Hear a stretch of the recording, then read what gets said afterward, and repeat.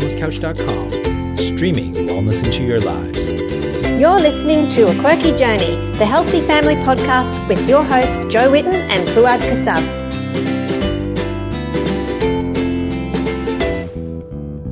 Hi everyone, it's Jo here. I hope you're having a good day. It's Friday afternoon here and I'm sitting outside in the sunshine recording the intro to this podcast. Fuad and I didn't manage to get the intro recorded together and he's driving today down to Kiama.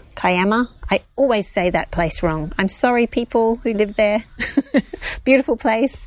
He's going down there for the wellness breakthrough with the Wellness Couch guys. So he'll be down there speaking tomorrow. So hopefully some of you listening will be there. It's going to be a lot of fun. I spoke at the one in Brisbane and it was awesome. So if you're going, have fun, enjoy, learn lots and say hi to Fuad because he'd love to meet you. So we did this podcast, we recorded this podcast earlier in the week and we asked in the chat groups if anyone had any questions for us. So we've gotten Leila Masson to answer a lot of the questions and she will be sharing all sorts of helpful tips for parents in this podcast. So for those of you who haven't heard of Leila Masson, probably you have, but if you haven't, let me just give you a little bit of an intro to her. So she's a paediatrician and a lactation consultant here in Australia. She uses a biomedical approach to treat gastrointestinal, metabolic, immunologic or other problems impacting a child's physical and mental health. She specialises in treating children with autism, ADHD, behavioural problems, OCD, kids with recurrent infections, nutritional deficiencies, breastfeeding, and she's really helpful for kids with allergies. So she practices in Sydney. She may also do Skype consults, I'm not sure, but she speaks at the Mind Forum whenever we have the Mind Forum in Sydney. She speaks at that and she is a really knowledgeable, helpful person to listen to if you can listen to any of her podcasts. This one we talk, like I said, we talk a lot about children's health and we answer things like, well, she answers, we ask things about breastfeeding and good health for babies. Then we go on to older children with allergies, kids that have problems with things like asthma and eczema and gut health issues, ADD, autism. So we talk through a lot of the questions that you guys sent in. So there's just so much packed into this episode. I think you'll find it really helpful if you've got kids, especially kids suffering from any kind of illnesses or allergies or behavioural issues, then please have a listen to this podcast. I think you'll find it great. So we've got the details for Dr. Leila's website and book on the show notes. Have a look at those. She has a book that both Fuad and I downloaded the book straight away at the end of the podcast before we even went off air. It's a really good book for children's health. So I know when I had my kids and they were little, I found a book that was so helpful to me that I constantly referred to whenever they got sick. That was all natural health. Like it went through what the problem, what the childhood illness symptoms were and how to work through them naturally and what to ask your doctor and things like that. So this is that kind of book. It's very, very helpful, but it goes into diet and all sorts of things. It's really great. So have a look at her book on her website. It says it's for New Zealand children, but that's because it was published in New Zealand. It's just for any children. She is getting it republished in Australia. But, so I hope you enjoy this podcast. And I've got a few weeks at home. And then we are planning on seminars in Byron Bay and Sydney in early July. So keep an eye out for those. We still haven't got those up on the website yet, but they'll be up soon. So if you live in those areas, keep an eye on Facebook and on the newsletter. If you're not subscribed to our newsletter, you can go to the blog, quirkycooking.com.au, and click on the subscribe button. And you'll be able to keep up with when we have seminars, events, new recipes, all sorts of hints and tips. The next newsletter coming out is going to have lots of ideas for using up your citrus fruit, because this is the time of year when everyone's trees are going crazy and the neighbours are dropping by with bags of fruit. Hopefully they are around here anyway. And so we've got lots of fruit. So if you want some ideas for using up your lemons, limes, oranges, tangelos, pomelos, grapefruit, all of that beautiful citrus fruit so it doesn't go to waste, hop on to the website, subscribe to the newsletter, and we'll send that out soon. And it includes my new recipe for lemon yogurt cake, which is so delicious. There's a dairy-free version as well, and it's grain-free and gluten-free. And then next week, we've got another cake recipe coming to the blog for those of you who are grain-free and egg-free. So this is a really exciting one, and dairy-free, which Fuad made up recently, and we talked about that on the last podcast. Okay, so I'm going to go and get this podcast up for you guys, and I hope you have an awesome weekend, or whenever you're listening to this, have a great day, and we'll talk to you soon. Bye. Hello, Leila, and welcome to our show. Hi, Jo. It's a great pleasure to be talking to you today. I'm so glad to have you on here. We have lots of questions for you, don't we, Fuad? Yes. Oh, I look forward to them.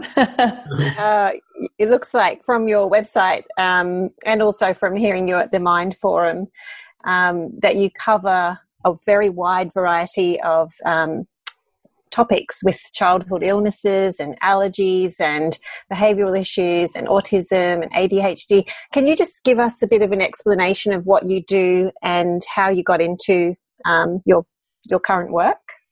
Yeah, I'm a pediatrician, so I trained in San Francisco at the University of California there in general pediatrics, and then already from before then I had a real interest in nutrition and in more integrative health. You know, I was interested in Chinese medicine and acupuncture and acupressure, in mindfulness and hypnosis for children. For example, while I was in San Francisco, I was learning about how to calm children down while they had painful procedures so they wouldn't be so stressed out and not feeling the pain so much.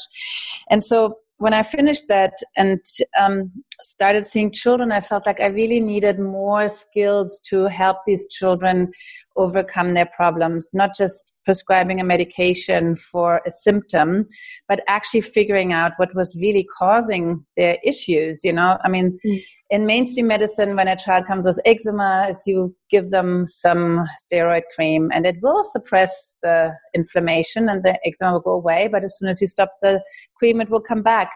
And I thought that can't be really the solution. So I learned about nutritional medicine and environmental medicine and did a lot of further training. And now what I do is I really look at, for example, with eczema, why does this child have eczema? Is it an allergy to something they're eating or to something in the environment? Or is it a bad gut flora? Or are they possibly low in vitamin D and their immune system is weak, low in zinc and their skin cannot heal very well? And then when you look at all these different things and kind of find a package of treatments that will address those issues, you can actually help the child outgrow the eczema and overcome it. And I think that's a much better solution for the child and the family than just masking a symptom. So important. Yeah, I mean, this is something I deal with here with my own daughter. She's 5 years old and she has eczema and also asthma. And we eat like a paleo diet with just a little bit of rice in there as well. So like we're pretty much whole foods all the time. But she still, every once in a while, has a flare up and she experiences all these issues that we're trying to control with diet. But we also fear that there's something beyond that that we need to look at. But at her age, she's so young at the moment to like maybe do blood tests and things like that might be painful for her. How do you deal with children who are dealing with these really severe issues sometimes, and how would you work around? What's your diagnosis process? Well, you know, in a 5-year-old who's suffering from eczema, I would just say, you know, a 2-minute blood test where you can use a numbing plaster on the arm so that she won't feel much of it anyway is going to be less traumatic than another 2 years of eczema. I mean, we know from research that kids who have severe eczema, they really for life they suffer. They may outgrow the eczema, but they will never really enjoy the touch, the feeling of being touched, because it reminds them of having eczema.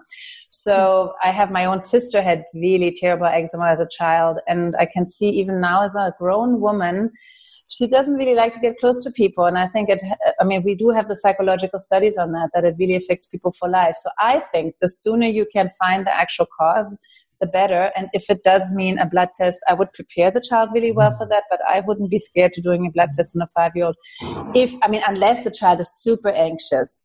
But most children, you can talk to them. There are ways, I mentioned the EMLA plaster, which is a numbing plaster you put on the arm half an hour before you go to the lab. So you actually don't feel much of the needle prick. You have to find a phlebotomist who's really experienced with children, and then you need to distract your child. So you can bring bubbles along, or you can read them a story or tell them a story. You can say, look, this arm, we're going to forget about it. The lady or the gentleman are going to deal with it, take some blood, but we're going to look over on the other side.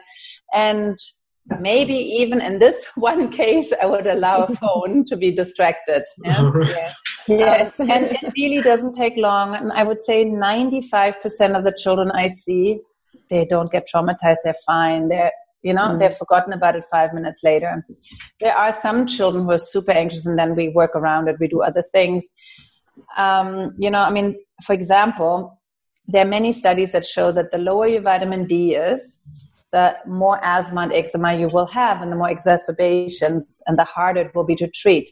So since I know that most children in Sydney in the winter are low in vitamin D, I would probably just give your daughter some vitamin D if we can't do a blood test, because most kids are low. You're not going to harm a child. In Europe, in the areas that are as far away from the equator as we are here, children do get vitamin D in the winter, all children. So it's public health policy. So it's safe and it's effective, and the kids get sick less often. And in particular for asthma and eczema, it's very, very helpful. That's really a great tip. I don't want to get into the details because I'm getting the urge to ask what kind of blood tests you get into. We can do a little practice consultation. Maybe like a bigger picture kind of thing, and maybe I'd love to hear through the years now, what are you seeing as an increased need for dealing with children who have these issues? Are there more and more children having this, and what's been your clinical experience? Yeah, well, we definitely have an increase in chronic health problems in children. Definitely. 1/4 of all teenagers suffers from asthma in Australia, and many, many children suffer from eczema. A lot of babies have already allergies, and reflux, for example, in a baby is usually a reaction to something they're eating. Most of the time it's dairy. Even if the mother is breastfeeding and she's having cow's milk, it can affect the baby and cause reflux in the baby. So we see more and more of that. And then we have also a lot more developmental and behavior issues than we used to. Up to 10% of children in Australia are diagnosed with ADHD. And we don't know the numbers for autism in Australia, but we know in America it's now 1 in 59 children. So when I did my training 25 years ago, it was 1 in 2,500 children. Really? So it's really gone up dramatically. And, we know, of course, that the genes couldn't have changed in that time. It must be something in the environment, or maybe many environmental factors that are causing this increase. Also, to some extent, of course, better diagnosis, earlier diagnosis. It is true there's some of that. The critics always say, it's all just now that we're diagnosing everybody with these illnesses. And to some degree, that's true, but there's still a big part of that increase that is not covered by that. And people who are doing research on that are looking at environmental toxins. For example, we know that the closer a woman lives near to a field where they use pesticides in her pregnancy, the higher the risk that child she was pregnant with will develop autism. Wow. So, exposure to pesticides, and we're of course using much more pesticides now than we used to. Then traffic as well. If a woman lives close to a motorway, that increases the risk. Then other toxins, you name the toxin, it's increased. We now have 80,000 chemicals that are being produced in high amounts and are released into the environment. And very, very few of those have actually been tested to see if they're safe in humans and for human development. So we are really doing a huge experiment with our children, and we're now saying that the children are the canaries in the coal mine. They are the ones who are showing us that this environment is just not livable anymore. We cannot continue to pollute our earth the way we're doing it. So, ADHD, birth defects, developmental problems, autism, if in all of those you find connections with toxins. Yep. It seems to have, even seeing it from our own experience, at school we didn't see kids so much that had, I don't remember anyone at school that had autism, unless I just didn't realise. But, all the OCD and the anxiety and all of these things that are so common now amongst children. I don't remember my friends having trouble with that kind of thing. Yeah, I agree. It's just I don't either. crazy how much more common it is now. Yeah. Yeah. And even the childhood obesity and diabetics and all of this sort of thing, it's just really gotten out of control. Can you tell us a little bit about why you think, besides the toxins, do you think it's also immune system, we're not keeping up with building up our children's immune systems? Somehow that's changed, or what do you think? I know you do a lot of stuff around immunity. Well, you're totally right, of course. Nutrition is the number one thing, if you look at what people ate 2 generations ago, they ate, an apple, and now kids get a little tube that has some apple with sugar processed in it that they suck out. Nutrition, I would say, is the number one thing, because you also have total control over it. We know for sure that the obesity epidemic is due to what we're eating. There's some, of course, degree also about environmental toxins that influences that. But the big thing really is that people go to McDonald's and eat, or go to the supermarket and buy packages that just contain really empty calories. It's usually a mix. If you look at what kids eat, a lot of children, they eat a mix of white flour, sugar, some dairy, some fat, and different combinations of that. So that could be a really processed cereal for breakfast with sugar and milk, and then a cheese toastie for lunch, and then a pizza or pasta with cheese for dinner. And you're right. Absolutely no nutrition in that. None. It's calories. There's enough calories to grow and to grow big, but it's not what kids need to be healthy for the immune system, for their brain, for them to be happy. And, all of those, there are no B vitamins, there's no zinc in those foods. So the nutrition for me is number one. And that's really the first thing I talk to every family about, is how to improve their child's diet. Giving the child real foods. They need to eat 5 servings of vegetables. And only 5% of Australian kids do that. Eating 5 handfuls of vegetables. And it's just, that's the number one thing. If you eat that, you not only will you get vitamins and minerals, but you also get the fiber that feeds your good gut bacteria. And if you feed your good gut bacteria, you'll have a much better gut flora. And that's the other big thing for the immune system that I wanted to mention, is gut flora. And it's not only gut flora, it's our microbiome. It's the bacteria and the viruses and even parasites that live in our gut, but also on our skin and in our throat and our nose and, anywhere in the body where they can get in. And they're very, very important for us.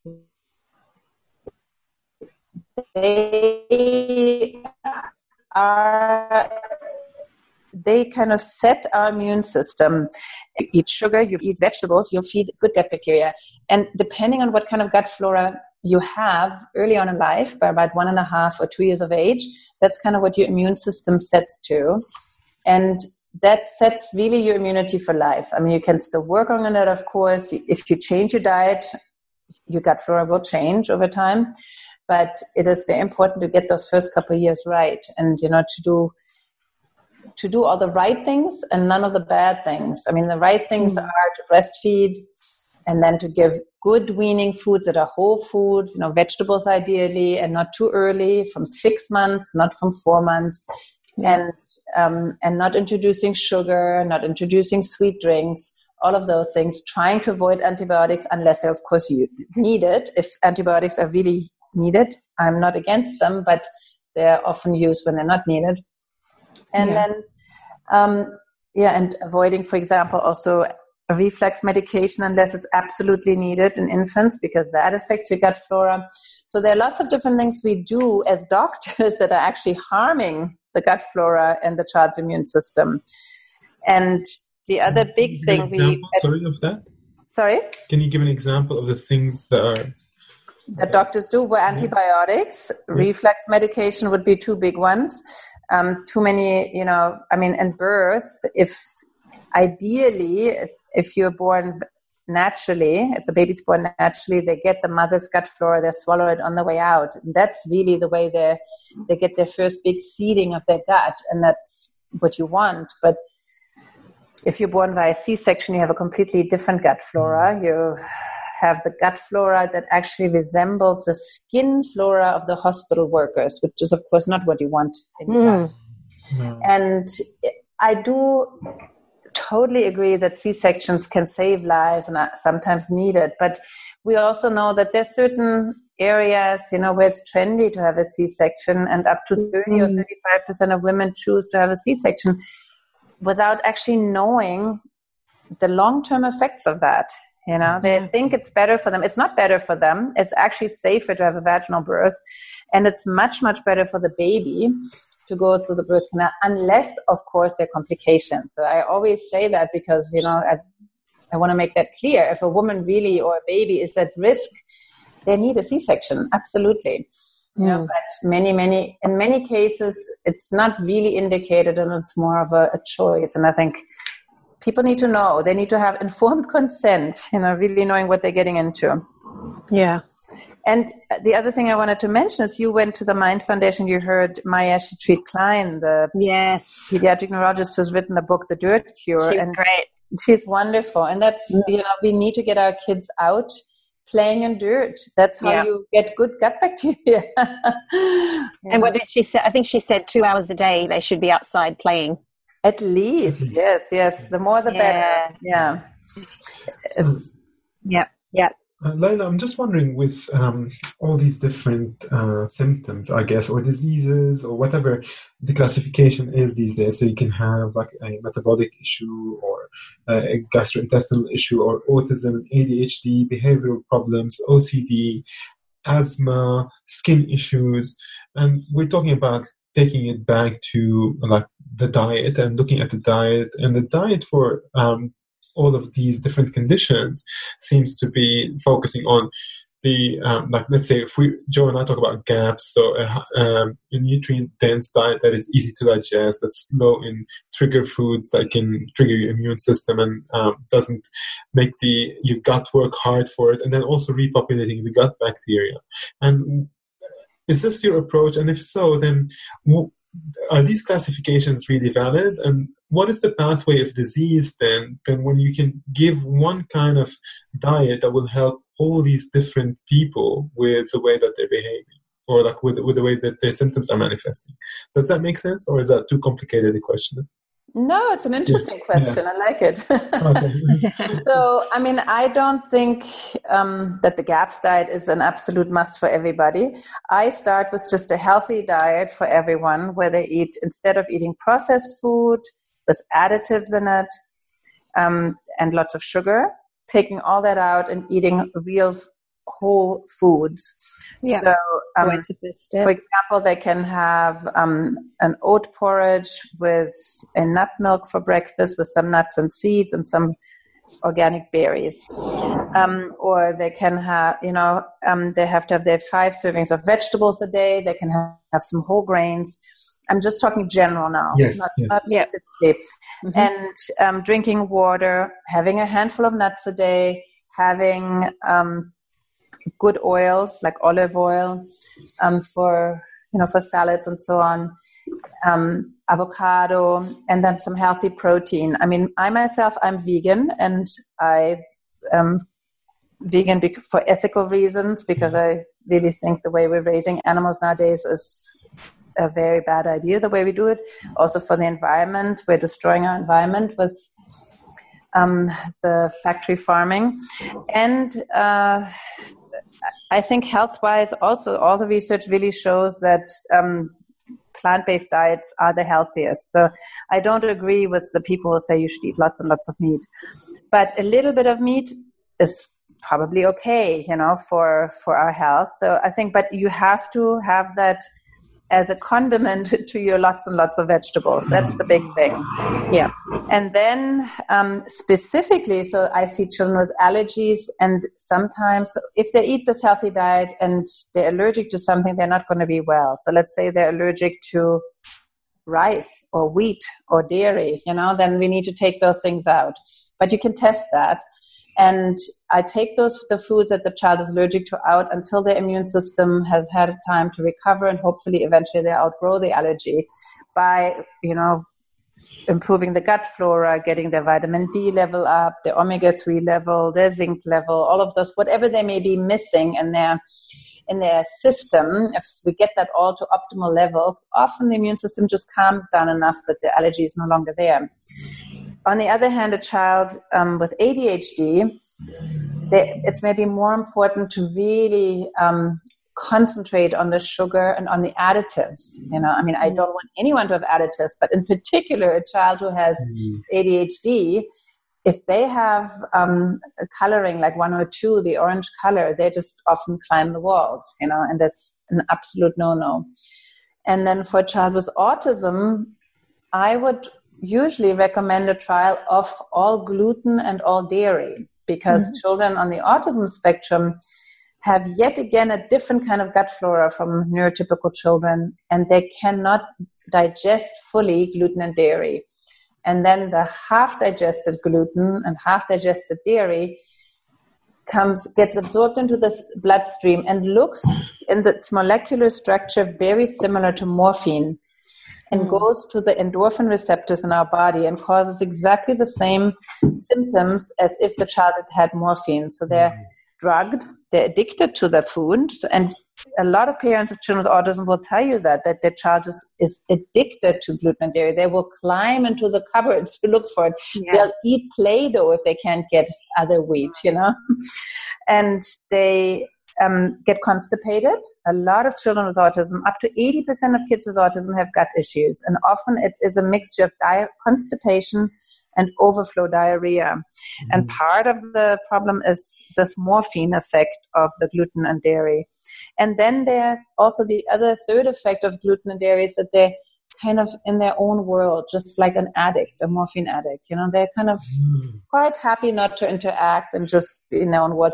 And when you take gluten and dairy completely out of their system, within a few weeks, I hear it over and over again from parents, my child is becoming more interactive. He's looking at me now. He's noticing what's going on around him or her. And that's, so that's that gluteomorphine and caseomorphine effect. So there's a specific diet that may be helpful in a specific issue, autism. Not everyone, but many, many children will respond. And you could actually do a test to predict who will respond you can do a urine test for this gluteomorphine, caseomorphine, and see if the child has it, you can measure it. Can we go back to the beginning and have a little bit of a talk about breastfeeding? Because I know I had a lot of trouble with my last 2 with breastfeeding, and it was due to my own health. Do you also work with preconception with mothers? Do you do that kind of work as well, or is it mostly starting from where they're at? And what's some advice that you would have for new parents? Yeah. So as a pediatrician, I really start seeing the family usually when the baby is born, after birth. But I've had several families who came and said, we want to see you while we're pregnant just to make sure that we're, preparing on the right track for our baby. Yeah. Maybe because there's a health issue with older siblings or in the family. So, and I think it's very important to work with somebody. We now know that preconception is amazing if you can do preconception health, so just, working on your own health, both parents, before you even conceive the baby. And, learning about environmental toxins and getting rid of them out of your home. Yeah. And so you're not even exposed to them. And then next thing, of course, is prenatal health, so that during the pregnancy, you eat healthy food, you have all the right nutrients, the right supplements that you may need. I mean, in Australia, for example, our soils are very low in iodine, selenium, and zinc. And there are 3 very, very important nutrients for our thyroid to function well. So can you repeat them? I think it cut out on the second one that you mentioned. You said iodine and zinc, and what was the third? Selenium. Yes. Okay. And if you don't have those and your thyroid doesn't function well, that can affect your child's development. Okay, so even if a mother is only slightly hypothyroid, so that her thyroid works a little bit less than well, that can affect the child's development in utero, so in the belly, and then later on as well. So really important to get those. So it's important to take a good prenatal vitamin that has all of those in it, and a good B vitamins in it, and vitamin D is very important. Below that, we know that the better the mother's vitamin D level in the pregnancy, the better the immune system of the child later on, and the lower the risk that child will develop autism or allergies. Allergies also very important. Then so the advice I would give is that find someone who works with you on that and get your nutrients right. And the other thing is, I love that everybody gets prepared for birth. You do birthing classes and all about it. But I think it is equally important to get prepared for breastfeeding. And people often forget about that. They get maybe half an hour in their birthing preparation class. On that.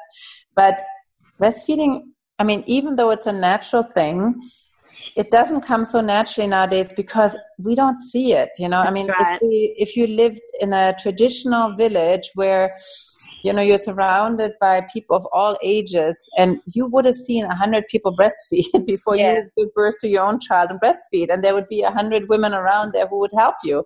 Yes, but we're so isolated now and live, the generations are so separated that you don't have that experience. So I think it's really important to get prepared for that, to know, how it works, first of all, breastfeeding. Even if you just read a book about it and watch some videos on YouTube, that can teach you a lot, But there are also classes you can take. And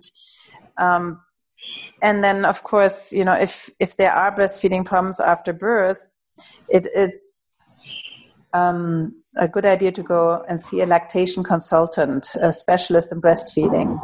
Yeah. I did that training when I had my second baby because I took some time off after he was born. And I thought, well, I have to do something. I can't just work. Yeah. So I became a lactation consultant because I thought, I'm breastfeeding all day long anyway. I may as well. Yeah. I used to help people with I taught parenting classes, and I helped, encourage people with breastfeeding and through a parenting group. And I did great with my first 2. And then I think my health just really went downhill and I lost a lot of weight. And then with my last 2, I had so much trouble with the breastfeeding. And looking back, I can see that my gut health was really bad. And I was going to lactation consultants and they said it's got something to do with your diet. But I think back then there wasn't as much help on diet as there is now. I don't know, or else I just didn't find it. And I sort of gave up after about 5 months of supplement feeding and tube feeding and all the things. But that sounds hard. It was really stressful. I had to pump after every feed, and it was just like you felt like your full-time job was either feeding or pumping or trying to get some sleep. And I know there's a mother that has commented in the chat group and asked, does it like if you have a baby and you're really struggling with the breastfeeding, what would be the first thing that you would look at for the mother? Well, so if you want to breastfeed, the first thing I would look at is I would actually examine the child's suck and see if they have a tongue tie, for example. Yes. That would make breastfeeding very hard for the baby. Yeah. And those are the babies that often hurts the mom to breastfeed, and the baby can't really get a good latch for very long. So they feed for a minute and then they get tired. Because it's actually when your tongue is held back with that tongue tie, it's like, like wanting to reach out with your arm, but somebody's holding it back and you keep trying to reach and you get very tired very fast. So that's one thing. And then looking whether the child has good tone. Some children have low muscle tone, and then I would look at why. Maybe they need some, I don't know, it depends on the child, but maybe they're iron deficient or something like that, And then for the mom, of course, that she gets enough support at home. I think that's very, very important. We expect moms nowadays to give birth and within 3 days to look perfect and go out and and celebrate. Yeah. And that's not how it goes. You're supposed to be home for 4 weeks, looked after by your aunts and aunties and yeah. and being pampered, and all you have to do is get the breastfeeding right. Yeah, that's right. Of course, it doesn't happen. So, but I think that's really important. Get support. Get your friends to come in and help, and so that you can sleep when the baby sleeps. The first weeks and months of having a new baby are very, very exhausting. It is, and one thing I always tell everyone is it gets better. It really does get easier. My children are now 21 and 16, and of course, I'm really over the worst. But it's the first months, you're just so exhausted and tired, and it's very, very important to not let yourself get so exhausted you go crazy. I think part of the postnatal depression and anxiety is often that moms are just overwhelmed with exhaustion. Yep. And then they can't feed properly either. Yeah. No, you can't, because your body kind of shuts down. So very important, that you get that. And then, of course, eat enough, drink enough. I mean, water, not alcohol. Alcohol does not promote. People I don't know whether you say that here too, but in Germany they kept saying, if you drink beer, it improves your mood. Yeah, I heard that. Not true. That's not true. It actually stops it. Yeah. And I mean, there are some nice herbs you can take, like a blessed thistle and fenugreek that promote milk production. And there are even medications you can take if you need it. But it's, I think often all it needs is really a little bit of help with getting the babies on the breast in the right way, find the right position, a relaxed position where the mom doesn't, is all stressed out. We talk now about the relaxed, reclined breastfeeding position where the mom actually leans back on a sofa or on a chair and has her feet up, and the baby lies on top of her on the breast and feeds like that. And we also don't push the baby onto the breast anymore. I know that that was for a while, that was kind of the thing to do. But babies can very well find the breast themselves. And if you just, give them time and they're relaxed, that's a big thing. You don't want to wait till a baby's screaming in hunger. You really want to see the first cues of hunger, which may be just going, opening the mouth, putting the fist in the mouth, those kind of things. And then, getting them to breastfeed. Now, if a mom really can't breastfeed, there are breast milk banks, human breast milk banks in Australia. And that would be the second best thing, where it's awesome. Actually get milk from someone else who produces too much and is willing to share. And that milk is actually tested for infections and diseases, so you're not going to get that. And that would be the next thing I would say if all the previous ones have failed. Okay. That's good advice. We have a question here, which is one of those things that we encounter a lot when we do our cooking classes and seminars, and sort of the resistance of the partner to change the diet. But I'll read the question and see what kind of advice you have for us. So this is from one of our followers. She said, I'd love to ask a question. Mine is regarding my 8-year-old daughter who has autism and SPD. She is 8 and is only on the 3rd percentile for her weight, and getting her to eat consistently, try new foods, and not to be constipated is a real struggle. Her pediatrician has done her blood work and it's excellent, but she's booked to start a feeding clinic. We have started to remove refined sugar and trying to remove gluten as well, but struggling as hubby is really against trying too much. And it's hard to get on board as he too has a very restrictive diet and refuses to try new food. Really struggling for ideas, strategies, and ways to get her to eat, but also to educate hubby on the importance of diet and gut-brain connection. He's very science-minded and needs evidence! ! So It's a variation of a question we hear a lot, isn't it? Yeah, and really I wanted to address that because it does have a bunch of stuff to really address, but I'd love to get your take on it. Yeah. Well, I love people who are interested in the science behind it, because I think once you really understand it, you're much more likely to actually do it right. There are some studies on a gluten and casein-free diet for autism. It's not, it's hard to do a study completely blinded. Yeah. There are some that have managed to do it, but they're not huge studies. But they were good. They showed that kids who were 100% gluten and dairy free did better, with more interaction and so on. Some of them were very short and they didn't show the change, but they were too short. And one of them, actually, you wonder why they did that study, because they gave the kids gluten and dairy once a week and called that a gluten and casein-free diet. So it's almost like they were trying to sabotage it, Yeah. And then they said, it doesn't work. So, there is a website called TACA, TACA.org, that talk about curing autism, TACA. And they have a lot of really, really good information. They have the scientific studies on there as well on different topics. So that would be a really good place to look at.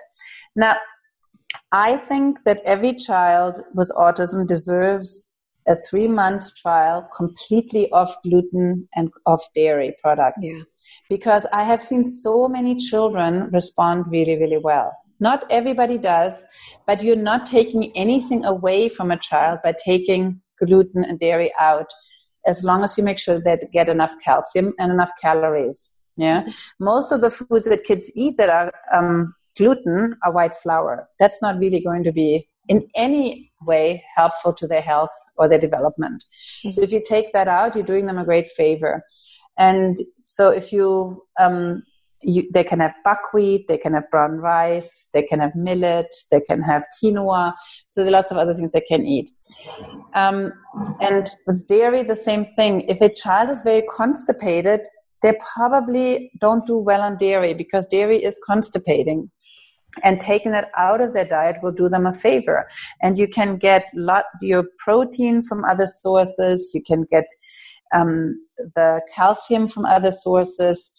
It's, you're not missing out by not having dairy. And I just like to remind people that we're the only species that drinks milk from a different species. All other animals drink the milk from their moms. You won't see a giraffe suckling on an elephant. It just won't happen. And we're the only ones to do that. And the milk of cows is not made for humans. It's a different composition. It's not really, and a lot of people have problems with it. Not everybody, but lots. So when a child is super, super picky, I often check their zinc, because if you're low in zinc, your taste buds don't work very well. And then everything you taste kind of tastes awful. And the other thing is, if your zinc is low, you're more likely to have sensory issues. So getting their zinc levels up to normal will help. It will also improve their immune system, their mood. They'll be less oppositional. So the zinc is so important for many, many different processes in the body. It's like a magic mineral, I think. But I think, so a 7-year-old girl who has all of these issues would also benefit from being seen in a feeding clinic because, just for the different textures that she may like or not like, to help you find textures that she enjoys. For example, I know children who only eat crunchy food. Then we will make, for example, kale chips that are crunchy, and crackers that are healthy that they can eat. And there's so many different things you can do with the help of a good nutritionist and a feeding specialist. It does take time, but I have seen hundreds and hundreds of children who used to eat only like 3 foods, now eating a wide variety of healthy foods. It does take time. For every child, it's different. Some start eating within 4, 5, 6 weeks. They start eating really healthy foods. Some it takes 6 months or even a year. But just by offering the healthy foods and getting, the basics right, taking out the foods that are actually not good for them. Sugar is not good for anyone, especially not children on the spectrum. I would, as I said, for every child on the spectrum, I would trial them of gluten and dairy. And there are good websites and books that tell you what you can feed them, nice ideas of meals. And luckily it's become so much easier nowadays to go gluten and dairy free because there's so many healthy options. It used to be that, you take gluten out and, oh my God, what am I going to give my child? But it's not hard anymore. One of the pitfalls is that if you go gluten-free, to buy a lot of store, processed foods that are gluten-free, and they are not necessarily healthy. Yeah, so you really want to go back to whole foods. As I mentioned, if you want to replace gluten, do it with quinoa, do it with some brown rice, millet, but also sweet potato, for example, gives you the same kind of calories and starchiness that kids may need for their energy. Some kids on the spectrum go gaps, and that sometimes they need that, really absolutely no grains. But I always start just with the gluten and casein-free diet first and see how they respond. And if all their gut issues disappear and they start eating and their behavior development improve, then they may not need that. But, the GAPS diet can be amazing for some children. Do you ever use the ABA, or what is it, behavior analysis strategies for feeding the kids? Yeah, so I don't do ABA myself, but there are therapists out there that can help children with that. Mm-hmm. And I do think that ABA or RDI, so either applied behavior analysis or relationship development intervention, one of those two would be a really, really good thing to start early on with a child on the spectrum. Because there is research, especially with ABA, which has been practiced for over 20 years, or many more years actually, but studied intensely for the last 20. They have shown that kids can recover from autism just by doing intensive ABA, but they do 40 hours a week. Wow. Do you want to just explain a little bit about what that is for our listeners? Yeah, so ABA is like really retraining the brain. So when you think about when your child gets diagnosed very early with autism, we still don't know exactly what's causing autism. We don't know we know that it's inflammation in the brain, and we know that certain parts of the brain are not working very well. And the idea of ABA is that, if a certain part is not working well, early on you can still set pathways, different pathways that will achieve the same outcome. So if a child can't speak, for example, because certain parts of the brain for speech are not functioning well, you can set down new pathways in the brain by just repeating the same thing over and over again. So ABA is very repetitive. They repeat things 10 times every exercise, and then they get a little reward. And for me, it's important that this reward is, of course, not sugar. Yeah. It used to be sugar, and now it's often a sticker or just a high five, or or something that depending on the child. Yeah. And it's ABA used to be quite rigid. Now it's become much more organic. It's also rarely now done for 40 hours a week because hardly anyone can afford that. Yeah, who has the time? That's why it's done with therapists. Oh, I see. pay. I mean, I have a friend, one of the first children with autism I knew was my best friend in America. Her son developed autism, and she started intensive ABA with him for 40 hours a week. He did it for 2 years, and he is now 21, and he's completely neurotypical. That's awesome. And he had kind of, by 5 years of age, he didn't know anymore there was anything wrong with him. Wow. I mean, I shouldn't say wrong. There's nothing wrong with autism, but different. Yeah. You know? Yes. Yeah. And and she did the diet as well, and she did some other things, but the main thing she did was ABA, and the really traditional way. Now they here, I would say most people do maybe 10 to 20 hours a week of ABA, which is still a lot of time for a child, you know, so it's still, you can still achieve a lot. And so it's really about that repetition of, you know, getting something completely right until it's kind of carved down into the brain. Yeah. And it works. I have, you know, I mean, sometimes when a child just needs, even a neurotypical child just has trouble, let's say, making eye contact, I tell the parents, just sit down with your child and say, I'm pretending now that I'm the neighbor. And I walk by and say, hey, Charlie, how are you? And all you have to do is, hi, thanks, fine, how are you? And you practice that 10 times, you know, and it really makes a difference. And then the next day you say, okay, today I'm going to pretend I'm different people for each of the 10 trials. And you have to do the same thing. And then you can slowly, you know, increase it. And it really, practice really, really works. I mean, we know that any skill you want to learn, you have to do 10,000 hours. Yeah, that's right. To get good at. I mean, for social skills, you probably, depending on how easily they come to you, you may need those 10,000 hours, and that's where the ABA comes in. We've covered nutrition and whether it's through diet or supplementation, and I'm wondering what other strategies you have. Like, do you focus on the microbiome at all? And if so, how do you do it? What's your approach? Yeah, the microbiome is the hot topic, and I definitely focus on it because we now realize that we are actually just evolved as a bag around all those bacteria and viruses and parasites that have been around for millions of years, much, much longer than us humans. And they felt like, oh, maybe we're safer if we grow someone around us, so we're safe.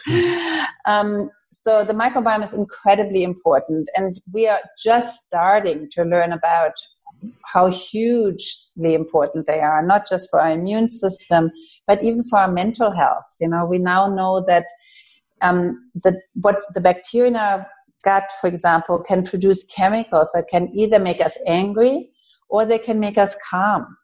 E. coli, for example, which is one of the predominant bacteria in the gut, produce tryptophan. And tryptophan is the precursor to serotonin. Serotonin is a calming neurotransmitter that makes you happy and calm. So if you have really good E. coli levels, you're likely to be calm and happy. If you have a lot of huge amounts of streptococci in your gut, which we all have some of these, you know, we all have a mix of like 500, 600, 700 different kinds of bacteria in our gut. But depending on which ones grow more, it can really affect your mood. So streptococci can make you anxious, for example. Clostridia can make you angry. And we can test for these. So there are tests that some are done in Australia, some are done overseas. And I do use these to actually, in kids, for example, who have chronic diarrhea or constipation or tummy aches, or sometimes even if they just have autism but no gut issues, but that's actually quite rare. You know, most children on the spectrum do have gut issues. And the results tell you what bacteria are growing, which ones are lacking. Do you have enough bifidobacter, enough lactobacillus, enough bacteroides, E. coli? Those are kind of the ones that you want lots of. Or do you have a lot of yeast overgrowth, like thrush in the gut? Or do you have too many other bad bacteria? And then you can actually address it very scientifically, you know, and feed the good bacteria. Maybe give probiotics, give foods that feed them and promote their growth, and do Sometimes I use herbs to suppress some of the ones that are not so good. But often it's just the diet, really. Just, getting all those vegetables in, the fiber that feeds the good bacteria, and take out the sugar and the processed flours that feed the bad bacteria. Mm. And with, lately I've seen a lot of kids with yeast in their system because they had you may know that women who take antibiotics often develop thrush. And in children, often they develop thrush in their gut. And they may have diarrhea from that. But it also affects their behavior. And those yeast, when you feed them sugar, so when the child eats sugar, they actually transform that sugar, they ferment it into alcohol. And the kids act like they're drunk. They giggle and they wake up at 2 a.m. and they're just laughing and wide awake. And when they have a lot of sugar, they can't even walk a straight line. And taking sugar out of their diet and treating the yeast can make a huge difference for these kids. So it's really interesting what the microbiome, what an effect it has on our behavior and our mood. I find that fascinating. Yeah. There was a couple of questions about tests. I might just ask you that now because some people wanted to know what tests you would recommend for children that have gut health issues and deficiencies and parasites and things. It's just so confusing and expensive for parents to go down the testing route. Yeah. What do you sort of usually recommend in that area? So my approach is always to start with the tests we can get for free. So we can always do a test for parasites in the gut through the local lab. Medicare covers that if your child has diarrhea, for example. So a PCR, it's called. And that will pick up things like Giardia and Blastocystis, Shigella, all kinds of bad parasites, Dientamoeba. And a lot of children with gut issues have those, and treating them will already make a big difference. Now, there's one really interesting fact about Dientamoeba, which a lot of children have. It's a microscopic parasite, and it gets carried by pinworms. So if you treat just the Dientamoeba, it will come back because the pinworms are still there, and they'll bring it, they carry it. Yeah. So you really have to treat the pinworms first.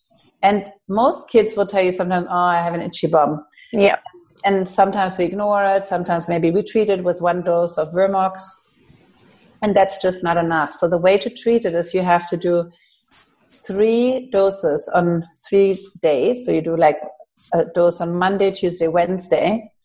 And then 2 weeks later on Monday, Tuesday, Wednesday, you do the same thing again. So they get 6 doses altogether. And that's Vermox still? Either that or Combantrin, one of the two. And because with the medication, you only kill the adult worms. They have already laid each 17,000 eggs. Wow. Before they die. So if you don't do that second, all of those, will start laying eggs again. So Did you say 3 weeks after 3 weeks? No, 2. 2, sorry. So on day 1, 2, 3, and then 14, 15, 16. Right. Basically. Yeah. And that way you get rid of the pinworms, and a lot of children will already be much calmer and less hyperactive, and maybe have less tummy aches. And then if they've Dientamoeba, then you can treat that with some medication as well, or some herbs if you prefer, or probiotics as well, or a combination. But if that, and then you can do a lot of blood tests as well on Medicare. You can check your vitamin D, your iron, your B12. You can check for allergies. You can check, I always check lead and mercury in children who have any kind of developmental issues because, it's really important to know if you're exposed, and surprisingly many children are.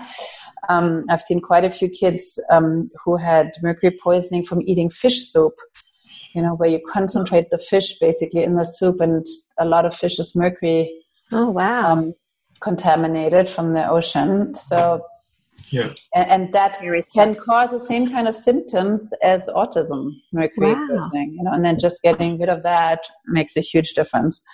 And of course, lead poisoning from old lead paint from before 1975 is still around and affects our children's brains. And we know that even the smallest amount of lead in our blood is really bad for the brain. So a terrible toxin. Can you... Yeah? Sorry, this... I just reminded me that I posted something about this on the weekend because someone that I know posted about it, and they had found high levels of lead in their toddler from lead paint. Can you actually detox from that? Yes. She said something about that once you've got higher levels, it's hard to get rid of it.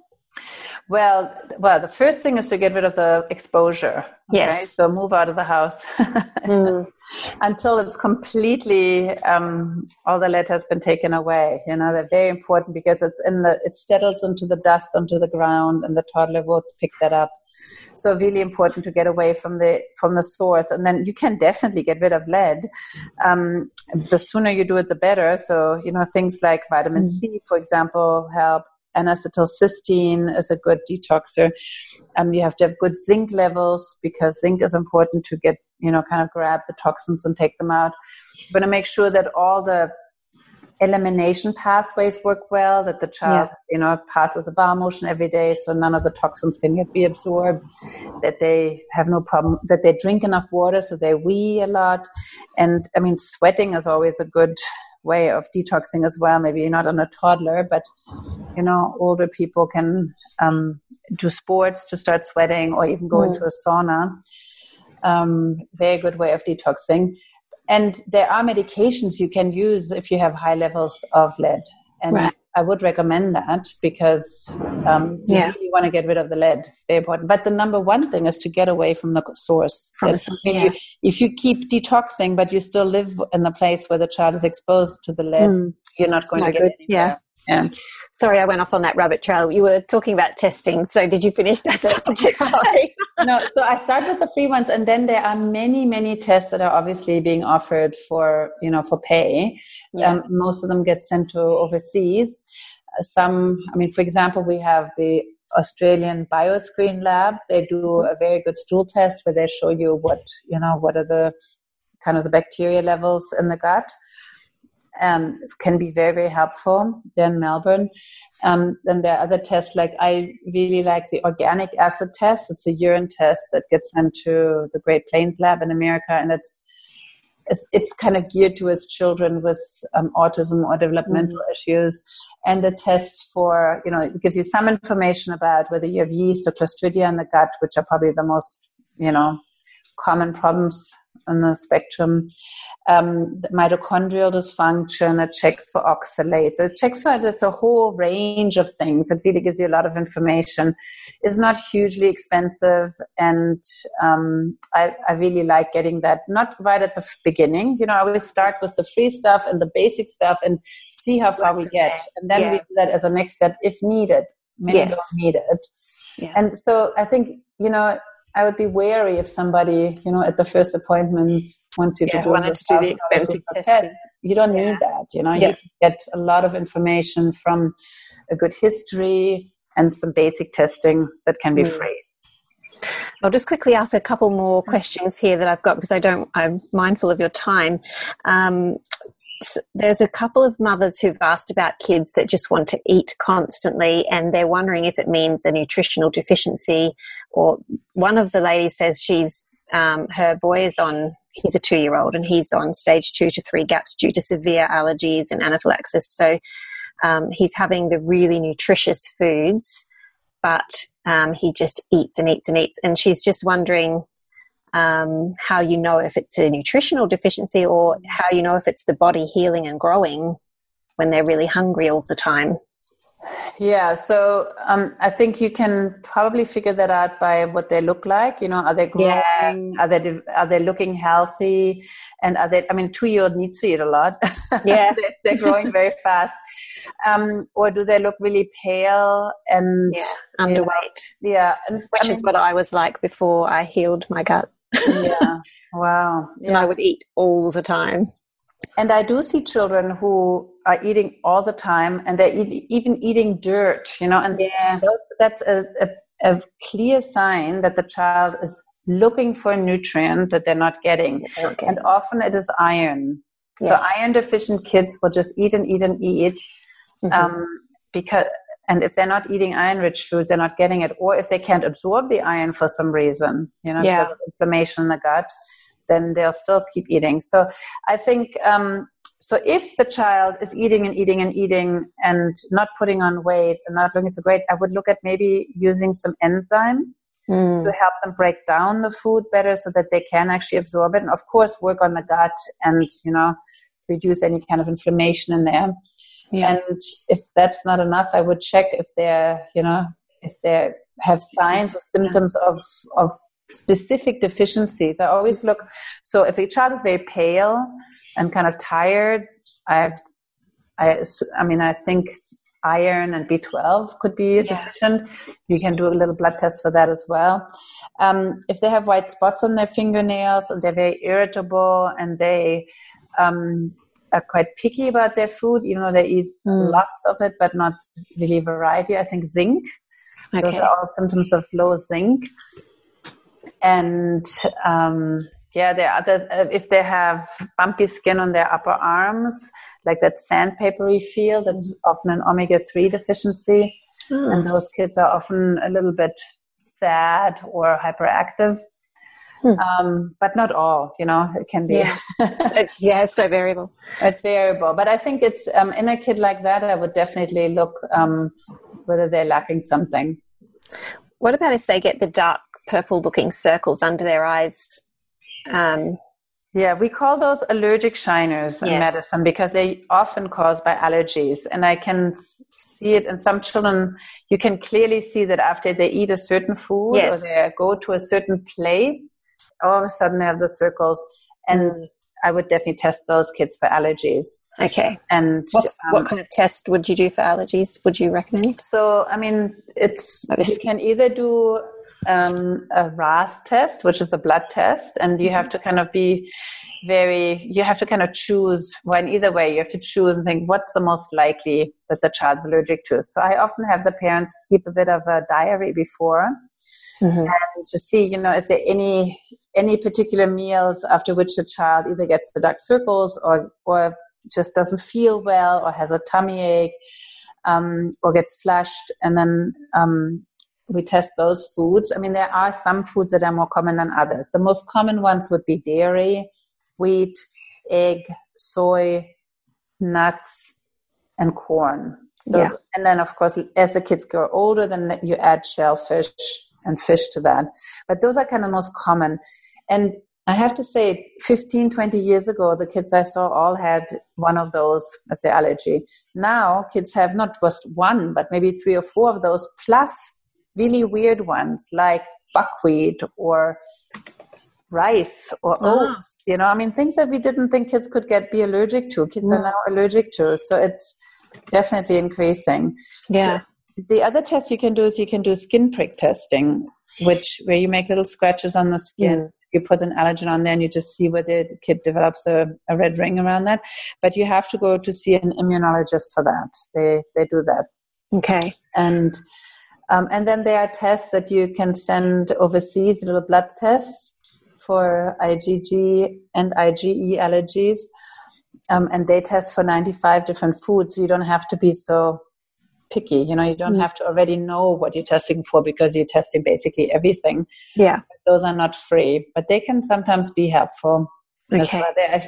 Yeah. Awesome.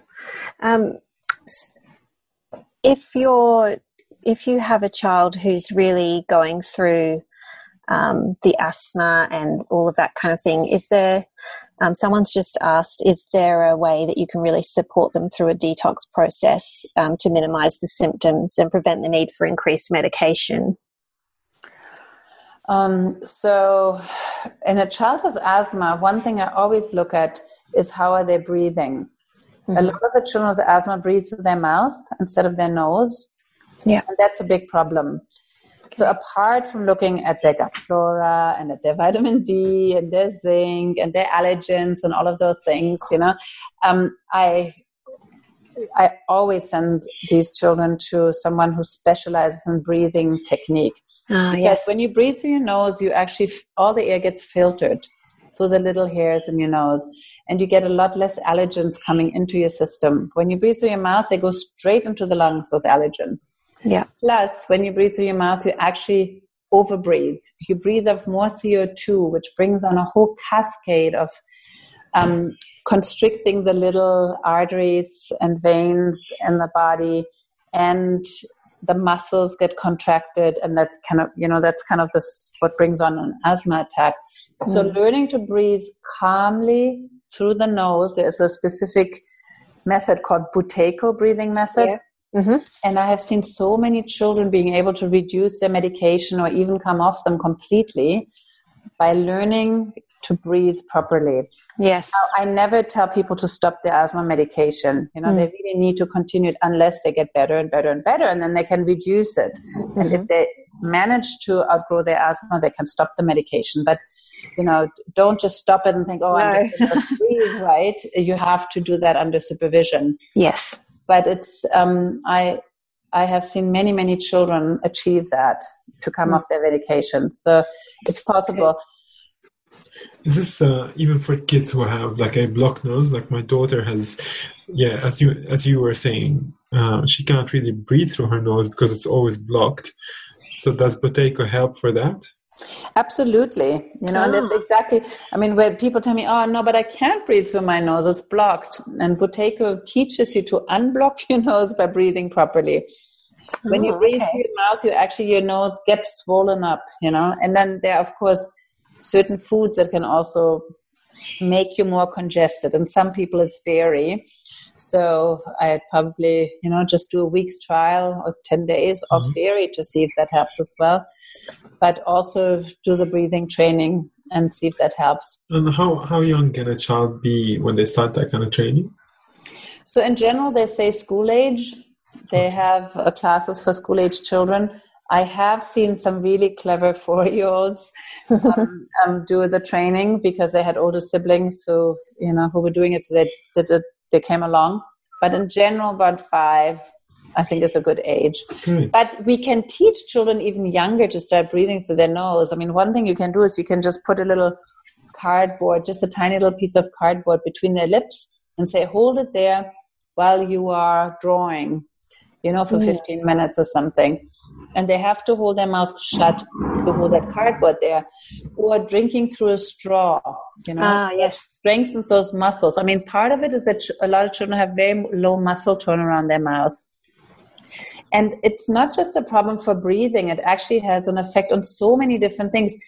If a child breathes with their mouth shut, their tongue will be at the roof of the mouth and push against the teeth. And that widens the jaw, and you actually will have a wider jaw and a totally different face. If you have your mouth open and the tongue is at the bottom, you get this long, thin face, where everything, and then you're even, the sinuses become kind of narrow, and, for life you'll have problems. So it's really good to start children when they're young to breathe properly. Our dentist was doing a course with my son to teach him how to do that so that his teeth would straighten out naturally. Exactly. Then you don't need braces later on. The children who breathe properly don't need braces. Yeah. You save yourself your $5,000 down the line. Okay. Well, did you have any more questions, Fuad? We should probably finish up because it's been... So many questions, but I know. We have to meet more often. Yes, we will. I'm sure we'll get it. The thing is, when the podcast comes out, then we get more questions. We go, what about this? But that's really helpful. There's so many things about children's illnesses that it's all interrelated, isn't it? There's so many things that overlap. So maybe could we just end with a bit of encouragement from you, a good story that you could tell us about, that you've really seen the change in a child through what you do? We would love to hear a good story. Yeah. I have many good stories, but I'm just thinking of a child I saw a few weeks ago who was just sick constantly. With one infection after another. Whenever there was a virus, they'd catch it. And all we needed to do was really help the whole family to eat a healthier diet, to start eating vegetables, because they were like a typical Australian family and eating, maybe 1 or 2 servings of vegetables and not 5. Yeah. and get rid of the sugar. I tell everyone to watch That Sugar movie, which I think is a very entertaining movie. It's a good one for kids, yeah. Exactly, and they really get it. And then the child was vitamin D deficient, like many kids are in the winter here, because the sun is at an angle where you don't make enough vitamin D in the skin, even if you're outside. And the child was also low in zinc, which is quite typical in Australia because the soils are low in zinc. So we gave a supplement of that. And that was 2 months ago. And we were really afraid that this winter was going to be really bad with lots and lots of infections again. And he has been completely fine. So, it's sometimes this really simple, good diet and a few basic supplements just to get the levels to optimal, vitamin D and zinc. Omega-3 is a good one to always add in as well for the immune system. And you can make a huge difference for everyone. And, it makes the child can now go to school. It's not missing school. The parents can go to work because the child is not sick. Everybody's happy. Yeah, that's good. Just simple things like that can make such a big difference. Yeah. Well, thank you so much, Leila, and we really appreciate you coming on the show. If anyone wants to contact you for an appointment, how do they find you?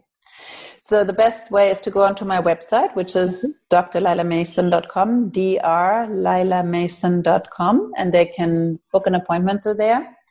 And we'll put the link in the show notes as well. Wonderful. And I have a Facebook page called Dr. Leila Masson where I post, research on children's health. And a blog as well that people can either sign up to my newsletter or just see it on Facebook. Okay. So those are good ways of staying in touch. You also have a book which we haven't mentioned. Oh, it's a good yes. We need to mention that. Yes. Tell us about your book. Oh, yes. I wrote a book called Children's Health A to Z because people had so many questions and I thought, I can't see everybody. No. I want to put all the basic things, all the information that I tell everyone in a book. And it's been really quite successful. So the first 4 chapters are kind of the basis of good health. So nutrition, enough sleep, enough outdoor exercise, avoiding toxins. So 1 chapter in each. And then I have an A to Z of all the common health issues that a child may encounter in their first 18 years, from tummy aches to ear infections to eczema to... Oh, that's a useful book. And it's all very natural, the approaches. Yeah. So it's really trying to figure out for each one, why does my child have that? What testing would be maybe helpful? And what can I do at home to get my child well in the fastest and most efficient way, but also the most natural way? So the book, I just looked on your website, it says for New Zealand. Is that the one? So yeah, it says for New Zealand parents because I wrote it in New Zealand when I was living there, and the publisher was a New Zealand publisher, and they wanted that on there. but it's for anyone. It's definitely also for Australian parents. There's actually I didn't know if you had another version. Yeah, but soon there will be another version, but it's going to be the same version. It just won't say New Zealand on there. I'm buying it as we speak. Should I wait for the Australian one? Well, if you have something against New Zealand, then no wait. Problem. But otherwise, it's going to be exactly the same book. And it's good. There's an ebook as well if anyone's so that's the easiest way. You can go onto Amazon and get the Kindle version. I think it's $9 or $10. It's very cheap, and you have it at your fingertips. Awesome. Well, I'll put the links to those in the show notes, and that'll be really helpful. Thank you so much. Thank you. It was a great pleasure to talk to you. Thanks, I hope everyone's questions got answered, but if not, then get the book. Okay, wonderful. Thanks so much. Lovely to talk to you. Bye-bye. Bye. This year, the Wellness Summit returns. For those of you on your own health journey, you know that a lot of times it's 2 steps forward, 1 step back, and you think you're doing well, and then something else pops up. It's like you're always learning. It's not something that just happens overnight and suddenly you're well. If I actually had been so wrong about this really important thing in my life, what else was I wrong about? And it got me down this place of questioning all the concepts that I had. And then I came to one question, which was, who am I beyond concept? When I was a little kid, I really always had trouble with food intolerances. I realised that there was a lot to be said for the way you eat. You come to the same place that I came to, and it's a place of complete freedom. Joe Witten and Fuad Kassab feature at the 2018 Wellness Summit. Bigger and better than ever. Tickets on sale Friday, May 4 at thewellnesssummit.com. This has been a production of TheWellnessCouch.com. Check us out on Facebook and join in the conversation on Facebook.com/TheWellnessCouch. Subscribe to each show on iTunes and check us out on Twitter. The Wellness Couch, streaming wellness into your lives. Whilst the Wellness Couch presenter endeavor to provide accurate and helpful information to their listeners, these podcasts cannot take into account individual circumstances and are not intended to be a substitute for health and medical advice from a qualified health professional. You should always seek the advice of a qualified health professional before acting on any of the information provided by any of the Wellness Couch podcasts.